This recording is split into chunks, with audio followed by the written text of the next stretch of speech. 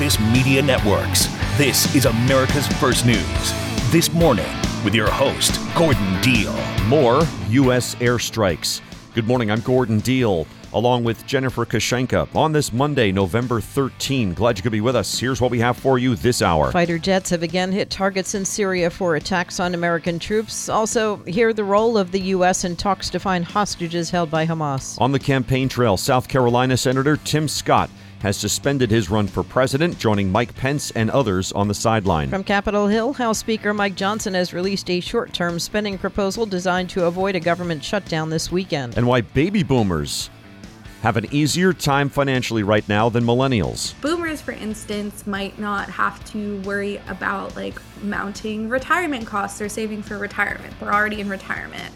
They might already all out own their homes, so they're not worried about mortgages and interest rates, and those homes are getting more and more valuable, so their net worths, their assets are worth more, their investments are worth more. Juliana Kaplan at Insider on the uphill economic struggle for millennials. National Security Advisor Jake Sullivan says the U.S. is actively engaged in negotiations between Israel, Qatar, and Hamas to secure the release of hostages believed to be held by Gaza, or rather in Gaza by Hamas. 9 Americans are still missing. Yes, there are ongoing negotiations involving the Israelis, the Qataris, and we, the United States, are actively engaged in this as well because we want to make sure that we bring home those Americans who have been taken hostage, as well as all of the other hostages. Mr. Sullivan said he will be meeting with the families of the American hostages this week. Also this week, President Biden's top Mideast advisor, Brett McGurk, is heading to Israel, Jordan, Saudi Arabia, and Qatar, with other stops possible. He's part of a small circle involved in the delegate talks. Part of the complications is that Hamas has so far not presented a list of hostages it holds or would be able to free as part of a deal. Other terror groups like Islamic Jihad also took hostages, including children. For the third time in less than 3 weeks, the U.S. has retaliated against the militants for what's been a growing number of attacks on bases housing U.S. troops in Iraq and Syria. Pentagon officials say U.S. military conducted airstrikes on 2 locations in eastern Syria involving Iranian-backed groups. Defense Secretary Lloyd Austin said the strikes targeted sites used by Iran's Revolutionary Guard Corps, as well as militias backed by Iran. These strikes are intended to disrupt and degrade the freedom of action and capabilities of these groups, which are directly responsible for attacks on U.S. forces in Iraq and Syria. The militant groups have carried out nearly 50 attacks since October 17th on bases housing U.S. personnel in Iraq and Syria, and a number of groups have vowed retaliation against the U.S. for backing Israel in the war against Hamas. Separately, 5 U.S. service members were killed when a military helicopter crashed over the eastern Mediterranean Sea during a training mission on Saturday. The Biden administration faces pressure from progressive Democrats, Arab officials, and even some U.S. diplomats to help end the Israel-Hamas war. But the White House doesn't necessarily want to stop the fight. It's a story by Nahal Tusi, senior foreign affairs correspondent at Politico. Nahal, explain. The U.S. has influence. It's just people kind of assume that it's trying to use its influence to stop the war, but it's not. It's just trying to use the influence to mitigate the worst effects of it on civilians. But the objective is the same as Israel's, which is to eliminate Hamas. Interesting. All right, but necessarily we haven't come out and said that. Well, the U.S. has said that Israel should destroy Hamas, but it's only in kind of here and there language.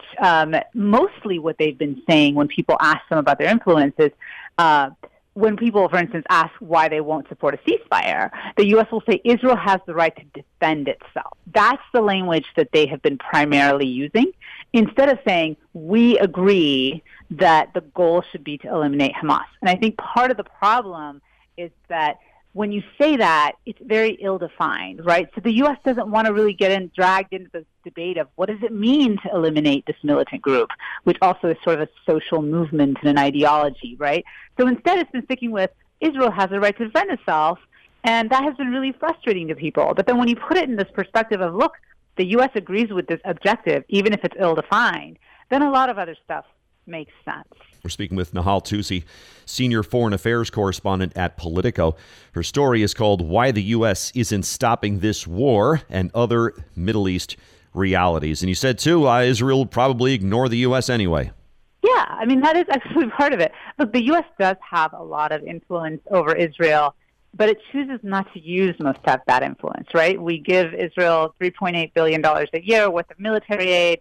We defend them at the United Nations. We work with them on a range of other issues in the Middle East, but we also really rely on them heavily on things like intelligence, security, things like that. We have a very, very close partnership with them. But we do have influence. We could walk away from these things, but primarily what the U.S. has done for a long time is just trying to convince Israel to do things, talking to them, persuading them. Sometimes that works. Often it doesn't. We have for years urged Israelis to stop building settlements in the West Bank. They just ignore us. And so this is one of those things where the Israelis in particular, after what happened to them on October 7th, this atrocious attack, they just feel like they are in an existential situation and they absolutely have to eliminate Hamas. This is something that has widespread support within the Israeli public. And so Israeli politicians don't really care what the U.S. says and probably wouldn't really care if the U.S. backed off on anything else, such as military support, et cetera, because they have their own public to deal with and they face what they really believe is a dangerous threat right next door, and they cannot tolerate it anymore. Oh. So yeah, our influence is there, but it's limited. We choose to use it in a limited way, and at the end of the day, Israel often ignores us. What was the point you made, too, about several Arab governments privately hate Hamas? Yeah, and I think this is one of the things a lot of people don't realize is in public, these Arab governments have been out there saying, you have to have a ceasefire. You have to end this war. There's too many people dying. They're incredibly worried. I do believe many of them are worried about the death toll. And also, Arab publics are very pro-Palestinian, so there's a lot of pressure on these governments to stop the killing of Palestinians, et cetera. But when it comes to Hamas, the Arab governments view them as, in many ways, a threat. This is an Islamist group. It's worked in hand with things like the Muslim Brotherhood, et cetera. Iran is a major proxy of Hamas. Forgive me, the opposite. Hamas is a major proxy of Iran. Yeah. And Iran is an enemy of some of these Arab countries, or that's how they see it. So they don't like Hamas. So they're kind of stuck in this weird situation where secretly, privately, they tell the Israelis, look, we don't like Hamas. We would love it if you could somehow get rid of them. That's fine. But you're just killing too many people. It's gotten too far. This is too much. We can't tolerate this. So they're kind of in this weird, bifurcated situation. Thanks, Nahal. Nahal Tusi, senior foreign affairs correspondent at Politico. Hey, it's Gordon Deal, your personal HelloFresh holiday helper. Seriously, make your holiday festivities stand out with HelloFresh, with over 45 scrumptious recipes that will impress at your party. This season, indulge in the joy of cooking made simple. HelloFresh delivers right to your door, so it's convenient and saves time. And with the very specific step-by-step instructions from HelloFresh, it's easy for someone with zero kitchen skills like me to follow along. Make it the tastiest holiday season yet with HelloFresh. HelloFresh lets me ditch the store run. No stressing about running back and forth or worrying about forgetting something. Their farm-fresh and pre-portioned ingredients make cooking easy, fun, and affordable. Go to HelloFresh.com/GordonFree and use code GordonFree for free breakfast for life. One breakfast item per box while subscription is active. That's free breakfast for life at HelloFresh.com/GordonFree with the code GordonFree. Unleash the tasty seasonal flavors from America's #1 meal kit. Order HelloFresh today at HelloFresh.com/GordonFree. Thanks for spending time with us. Drivers in the Los Angeles area can expect traffic misery today as crews assess how much damage was caused by a raging fire that closed part of Interstate 10 near downtown. Hazardous materials teams were cleaning burned material from underneath the elevated highway between Alameda Street and Santa Fe Avenue. Governor Gavin Newsom says they're making way for engineers to check the columns and deck of the highway. 300,000+ vehicles go through this corridor every single day. It's of significant consequence to the economy, to the health and safety of Angelenos. commuters were urged to work from home or take public transportation. The cause of the early Saturday morning fire was under investigation. The flames tore through 2 storage lots in an industrial area underneath the highway, burning piles of wooden pallets, parked cars, and support poles for high-tension power lines. It covered about 8 acres. 20 minutes after the hour on This Morning, here's Jennifer Kashenka. And now, the 3 big things you need to know. Number 1. Israel says it's pressuring Hamas to surrender its position inside Gaza's largest hospital as it engages in intense fighting with militants in the area. Israel alleges Hamas hides underground complexes and a key command center at the hospital in northern Gaza, a claim Hamas denies. A second day of intense fighting on Sunday left thousands of displaced people stuck inside the sprawling complex with dwindling medical supplies, water, and food. Meanwhile, more than 180,000 people across France, including 100,000 in Paris, marched peacefully on Sunday to protest against rising anti-Semitism. Number 2. House Speaker Mike Johnson has unveiled a 2-step short-term spending proposal that would keep money flowing to federal agencies into early next year in a bid to stave off a partial government shutdown late next week. Johnson presented the plan on Saturday, a week before federal agencies risk shutting down once current funding runs out. Democratic Senator Chris Murphy of Connecticut told NBC a shutdown is not acceptable. It does worry me that the House process requires you to come back and deal with half the budget on one date and half the budget on another date. That sounds to me a little bit of a recipe for failure, but I'm willing to listen to the case that they're making. Johnson's measure would not impose spending cuts, and it also wouldn't implement tougher anti-immigration rules at the U.S.-Mexico border, which some Republicans had said was critical to get their support. Number 3. It's over for Republican Senator Tim Scott, who told Fox he's withdrawing from the presidential race. I am suspending my campaign. I think the voters who are the most remarkable people on the planet have been really clear that they're telling me, not now, Tim. The 58-year-old senator, who had been the only remaining black candidate in the GOP primary race, said he would not endorse another candidate. Snap, hold from Bajorquez, kick is on the way, and it is good! That's your ball game! Browns win it on a walk-off in Baltimore. 33-31, the final score. Mike Morgan with the call on Compass Media Network says the Browns became one of 5 teams to win a game on a field goal in regulation, the most in one day in NFL history. The Cardinals, Seahawks, Texans, and Lions also won as time expired. It's emblematic of what's been a dramatic season. Nearly 70% of all games have been within 1 score in the fourth quarter. Yeah, those early games yesterday, we couldn't keep track of who was doing what late in the game. Thank you, Jen. Did you know traditional bed sheets harbor as much bacteria as a toilet seat? The germs in your sheets can cause acne, allergies, stuffy noses, and other gross ailments. Fears, though, that you can put to bed with Miracle Made bed sheets. Miracle Made uses silver-infused fabrics inspired by NASA that are thermoregulating to keep you at a perfect temperature all night. Miracle Made is self-cleaning, self-cooling, luxurious, eco-friendly bedding designed to protect your skin for more restorative rest. My wife and I love them. Now, my listeners can have a clean night's sleep while saving over 40% and sleep cool all summer and warm all winter. The website, trymiracle.com/Gordon. Claim your free 3-piece towel set and save over 40% at checkout. Miracle Made products are backed with a 30-day money-back guarantee. Again, the website, trymiracle.com/Gordon. trymiracle.com/Gordon to save big. You can sleep cool, comfy, and clean. Miracle Made bedding, NASA inspired for out-of-this-world comfort. Sleep clean with Miracle. Thanks for joining us. From titans of finance to mom-and-pop investors, it's easy to see why more people have been drawn to cash as interest rates have climbed and remain high.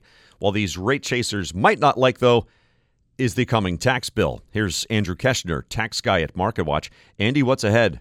Yeah, so what we've seen in the past year plus is interest rates that have been rising, which have made things like CDs and these high yield savings accounts and money market funds, all the things very, very attractive as investments. But the problem is the money that comes from them as investments, it doesn't get that usual investment treatment in the eyes of the IRS. In other words, they are taxed as it's ordinary income to you. The interest you get is ordinary income.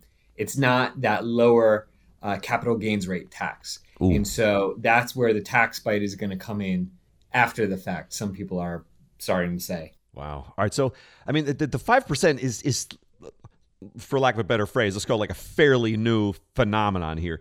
Do banks actually say, hey, heads up, like pay attention to this, be ready, brace yourself? Well, I talked to one expert over at US Bank, and he's saying that, this is something that they're starting to give the heads up, that they're giving the heads up on.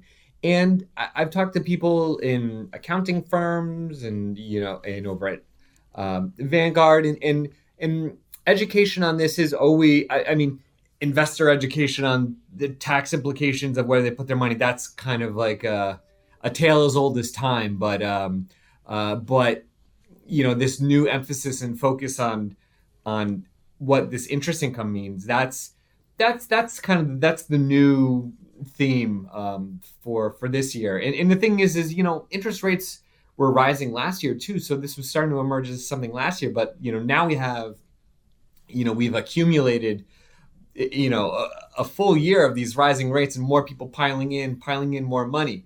For example, when I talked to the US Bank expert, they were saying the average amount was $50,000 in a CD. So that's not chump change. Wow. And our interest in this, so to speak, has really grown. 100%. You see it surveys, you see it in IRS statistics. For example, from the American Association of Individual Investors, they do this monthly ask of members saying, "Where's your money? Like, how's your portfolio like carved up?" And bonds, in October, bonds and cash investments both increased month over month. And bonds are up to nearly 16%, comprising 16% of a portfolio, up from nearly 14% a year ago. And cash is down, but still on the high side. Thanks, Andy. Andrew Keshner, tax guy at MarketWatch. 30 minutes now after the hour on This Morning, America's First News. Behind the headlines, above the noise, you're listening to America's First News. This Morning with Gordon Deal. Thanks for being with us. Welcome into Monday, November 13. Gordon Deal, Jennifer Kashenka. Some of our top stories and headlines. U.S. conducts airstrikes again on Syrian targets. Washington says it's actively engaged in talks to release hostages held by Hamas. South Carolina Republican Senator Tim Scott drops out of the presidential race. A massive fire under a portion of Interstate 10 in Los Angeles. Las Vegas police investigating the death of a high school student beaten by a mob. Raiders over the Jets in Sunday Night Football. Broncos and Bills play in Buffalo tonight. And the veteran who helped take down a carjacking suspect in Florida. That story in about 20 minutes. Boomers have seen their financial well-being grow over the past year. Millennials' financial well-being plummeted, and they're worried they won't get what they want in life. Juliana Kaplan, senior reporter at Insider, has a look at new data from Morning Consult, which shows yet again how millennials face an uphill economic battle that boomers don't. Juliana, main takeaways. It's a terrible time to be a millennial. Know that baby boomers are doing really well financially. Their financial well-being is up. The market is working in their favor, and it's not so much the case for millennials. All right, but if the market's working for boomers, surely it's working for millennials. What do you mean by that? Well, just because of the stages of life that both generations are in and sort of their unique experiences. So boomers, for instance, might not have to worry about like mounting retirement costs or saving for retirement. They're already in retirement. They might already all out own their homes, so they're not worried about mortgages and interest rates, and those homes are getting more and more valuable. So their net worths, their assets are worth more, their investments are worth more. And millennials are not really in the same boat. We have, for instance, student loan repayment starting up again, which is weighing on a lot of millennials. They might have also just purchased their first homes at a not amazing interest rate, and they're also in a stage of life where they're making life transitions. Maybe they're becoming parents for the first time, and that is a cost that is going up, up, up. Yeah. What do they say, generally speaking? What do millennials tell these surveys like this? Yeah, so millennials, I believe, at least in this survey, almost half of the millennials who were surveyed for it said that they feel they'll never have the things they want in life, which is a 4% increase from last year and far higher than across all adults that were surveyed. And then over half of millennials said that they were concerned that the money they have or plan to save won't last. And that's another increase as well, and higher than all other adults. Boy, we're speaking with Juliana Kaplan, senior labor and inequality reporter at Insider. Her story is called "It's a Terrible Time to Be a Millennial," and she looked at this study that compared the finances of millennials and boomers. Any good news for millennials here? Yeah, so they're not completely, I don't know, they're not completely in dire straits, I suppose. Their median net worth came in at $135,300 in 2022, which is up about $30,000 from 2019. So median net worth is looking good. And some of that debt and the things that they're dealing with might be because of positive life transitions. If you just bought a house, obviously maybe you're not feeling the most financially stable, but you have a house, and maybe you just had a kid, which is an exciting thing, but you're dealing with new costs and expenses as well. Yeah. What did the pandemic do to each of these groups, the boomers and the millennials? Yeah, so for boomers, the pandemic had a lot of interesting impacts, because I think what's important to remember too is for millennials, this is another recession that came in still fairly to mid-career stage. And obviously the 2008 recession was really devastating for millennials and already put them on not the firmest footing financially. So this was another knock towards them. And meanwhile, boomers, we saw a lot of people decide to just retire early. And boomers were already more likely to own property, maybe not have to deal with some of the other challenges that came up during the pandemic, like wrangling childcare or losing their jobs. Younger workers were more likely to lose their jobs. So for them, that wasn't a time to sort of grow their nest eggs. Obviously not for everybody, but for at least a certain subset of boomers. And at the same time, get the same cash assistance that the government was giving out to everybody, that they didn't have to maybe spend in the same way as millennials who had lost their jobs and maybe didn't already have that amount of savings accrued.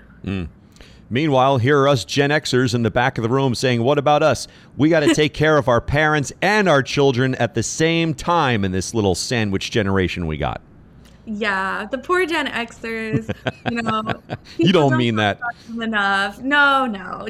And Gen X, I think, is an interesting one because they sort of fall in the middle. So they also are not doing the most amazing when it comes to financial well-being, but they have been doing a little bit better. Thanks, Juliana. Juliana Kaplan, senior reporter at Insider. Today's Mic Drop is brought to you by Dell. For your small business needs, call a Dell Technologies advisor today at 877-ASK-DELL. Hey, glad you're with us. Welcome into Monday. It is time now for the Mic Drop with this morning's Mike Gavin. Good morning. Well, every dad at some point wants to be the cool dad, showing off for your kids when the moment presents itself. In Australia, that apparently means bringing home a snake for the kids to see, but as you can imagine, that can go horribly wrong. An Australian hiker spotted what he thought was a diamond python, a non-venomous species that lives on Australia's east coast, and decided to bring it home to show the kiddos. Things took a turn for the worse after the python bit the man on the hand.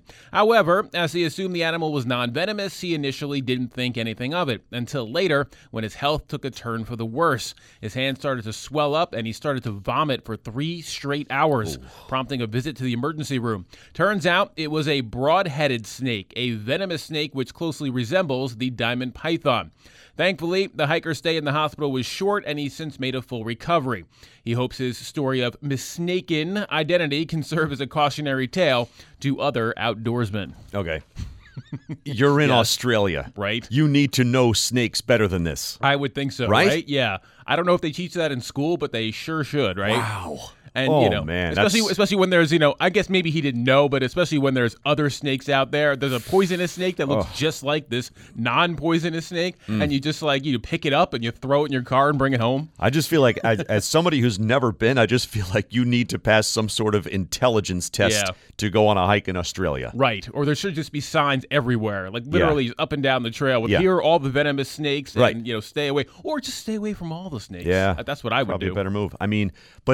This this possibly could have gone really south. What if it had bitten one of the kids? That's what And like, how's Dad feeling now? Yeah. In hindsight, it probably went as well as it could have went, right? Right. Because if it bites him, he's bigger. He's able to fight it off, fight off the toxins, and he made a full recovery. But the kids would have been so lucky. What do you think his reaction was at first? Look at that silly snake. Yeah. Then all of a sudden, throwing up for 3 hours and off to the hospital. Not good. Jeez. And the roller coaster ride for the Minnesota Vikings and their new quarterback continues, along with a never-ending flow of funny moments. The Vikings won again on Sunday, their 5th straight win after a 1-4 start to the season. And it was the first ever start for Josh Dobbs, the twice-traded quarterback who was pressed into service last Sunday after just arriving to Minneapolis and not knowing the playbook or his teammates' names yet. And a week later, it seems that Dobbs is still literally finding his way around. On his way into U.S. Bank Stadium yesterday, cameras picked up on Dobbs stopping to ask a security guard where the Vikings' locker room was before suiting up for a game against the Saints. Social media users love the ongoing Dobbs saga and had lots of jokes. One ex-user joked that Dobbs hadn't gotten an orientation packet, a map of the stadium, or anything else from his new team yet. Another user couldn't wait for the first time Dobbs meets Vikings injured receiver Justin Jefferson, learning his name and then tossing him a 62-yard touchdown pass just seconds later. That's unbelievable. I love that. It's down the hallway to the left. Knock on the door, announce yourself, maybe show a credential or something. I was going to say, make sure you show your ID, because we've even heard about that, where guys who were on the team for like a year have to still show their ID at the door. Right. And it looked like, didn't it look like to you he was carrying a playbook? He was carrying something that resembles the. He's had that thing attached to his hip probably since last weekend. Very good. It's good story developing there. Thank you, Mike. Dell's Black Friday event is their biggest sale of the year. Shop limited time deals on laptops like the stylish, innovative XPS 13, engineered to do it all on the Intel Evo platform. Plus, save big on ultra-sharp monitors and top brand accessories. Shop now at Dell.com/deals to take advantage of huge savings and free shipping. Again, that's Dell.com/deals. Thanks for spending time with us. As millions of people prepare to travel this fall and winter to see friends and family for the holidays, there are definite do's and don'ts when it comes to flying to chosen destinations. Fox News has tips for better air travel from flight attendants. Number one, they say pick your seat ahead of time. This way you won't have to inconvenience other passengers by asking them to switch seats with you. Number two, pack efficiently by making a list ahead of time of what you'll need, and always bring a change of clothes in your carry-on in case of unexpected delays or lost luggage. Number three, take an empty portable water bottle with you. Most airports have water stations in the concourse. This way you can avoid paying $6 for a bottle of water once past security. Number four, scan the security line. Get in the one where people are carrying laptops, even if it's longer. They'll be faster than the line with families. Number five, remember your earbuds or earplugs if they'll help you sleep. And number six, make eye contact, they say, with flight attendants and say hello. Courteous passengers generally get better service when needed. 8 minutes in front of the hour on This Morning. Once again, here's Jennifer Kushenka. And now, the three big things you need to know. Number one. White House officials say talks to secure the release of hostages held by Hamas are at a delicate stage as fighting continues around hospitals in the Gaza Strip. Israeli officials say some of the captives could be held under the facility. National Security Advisor Jake Sullivan on ABC. We do not know the precise number of hostages. We know the number of missing, and that's the number the Israelis have given, but we don't know how many of those are still alive. As far as the Americans are concerned, there are 9 missing American citizens, as well as a missing legal permanent representative, a green card holder. Sullivan says the U.S. has talked with the Israel Defense Forces about avoiding more casualties around the medical facility. Number two. The U.S. conducted another round of strikes against targets in Syria on Sunday, the third time in recent weeks, in response to the growing number of attacks against U.S. forces there and in Iraq. Defense Secretary Lloyd Austin. These attacks must stop. And if they don't stop, then we won't hesitate to do what's necessary, again, to protect our troops. The Pentagon says the facilities were used by Iran's Islamic Revolutionary Guard Corps and other Iran-affiliated groups. Number three. 4 people were left dead, including a responding SWAT officer who was killed in a shootout with a suspect during a hostage standoff in Austin on Saturday. Interim Austin Police Chief Robin Henderson says officers responded to a 911 call at a home shortly before 3 a.m. As SWAT officers entered, the suspect immediately fired his gun at the officers and the SWAT officers returned fire. 2 people were found dead in the home. 1 officer was killed, as was the suspect. Los Angeles motorists should expect traffic snarls indefinitely as crews assess how much damage was caused by a raging fire that closed a major elevated interstate near downtown. Hazardous materials teams are clearing burned material from underneath Interstate 10 to make way for engineers to make sure the columns and deck of the highway can support the 300,000 vehicles that travel the route daily. Commuters were urged to work from home or take public transportation into downtown LA today. Congratulations to baseball cards, Nerf toys, Cabbage Patch Kids, and the Fisher-Price Corn Popper.